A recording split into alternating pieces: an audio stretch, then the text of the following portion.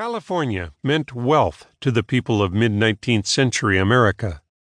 Thousands had rushed there in 1848, 49, and 50 to pan gold-bearing streams or to dig nuggets out of the Sierra dirt. By 1855, however, the easy-to-find gold was gone. The lone miner with a burro gave way to the capitalist who could build a huge stamp mill to pound gold-bearing quartz to dust before extracting the metal through a chemical process. Disappointed Argonauts increasingly began to settle down and take up land for farming and for commerce instead. Plenty of people had passed through San Francisco on their way to the Motherlode. Originally just a shanty town, perched beside a gigantic bay dug by the confluence of three rivers, the village grew into an important city where goods from all over the world flowed in as California gold flowed out. This exchange of goods and gold was managed by ever wealthier merchants dependent on the wharves. From the beginning, a few far-sighted entrepreneurs had tried to buy the town's real estate, demanding some kind of paper from the government officials showing that they had done all they could to obtain a title, ownership, trusting that Congress and the courts would not deprive them afterwards of the property made valuable by their labor and enterprise. Desiring to attract American immigration and to provide funds for a new town government, a host of American leaders granted San Francisco land without authority to do so. Confusion and competition plagued San Francisco as all sides took to public meetings, to special publications, and to newspapers to broadcast their views. Readers of the 19th century were captivated by the power of words.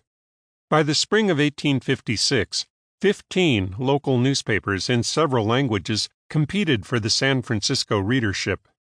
Some of these papers were issued weekly, others daily, and some were published purposely to be sent on the mail steamer every 2 weeks back to the States, where anxious friends and families waited for the latest news from California.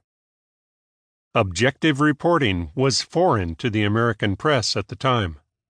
Editors attracted readers by championing popular causes and espousing a particular political party, even though California editors sometimes had to defend themselves in duels with those they had allegedly wronged.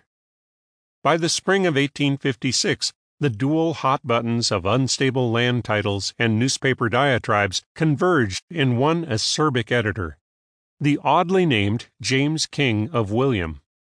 The editor of San Francisco's Evening Bulletin, he had come to San Francisco as a banker, had lost all of his depositors' money in one of the city's vicious economic crashes, and had become an official advisor on land values.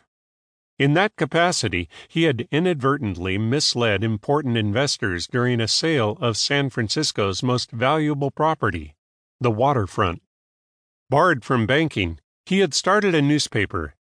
His potent prose and willingness to skewer, rightfully or not, private citizens as well as politicians, spurred increasing public dissatisfaction with the city's municipal government.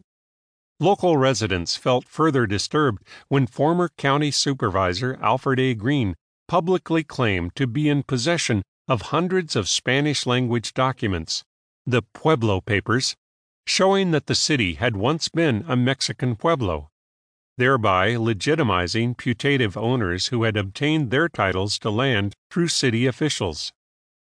Another county supervisor, attacked by King, became so enraged that he shot the editor. As King lay wounded, a hibernating San Francisco organization awakened. In 1851, in the absence of a smoothly running judicial system, leading city merchants had organized a short-lived vigilance committee, which had claimed to reduce crime through secret trials, banishments, and hangings. San Franciscans of 1856, many of whom had arrived after the 1851 committee's 3-month existence, believed in its efficacy. In 1856, the newly reorganized committee, headed by self-styled executives, quickly enrolled thousands of members, who mustered to seize their first 2 victims from the county jail.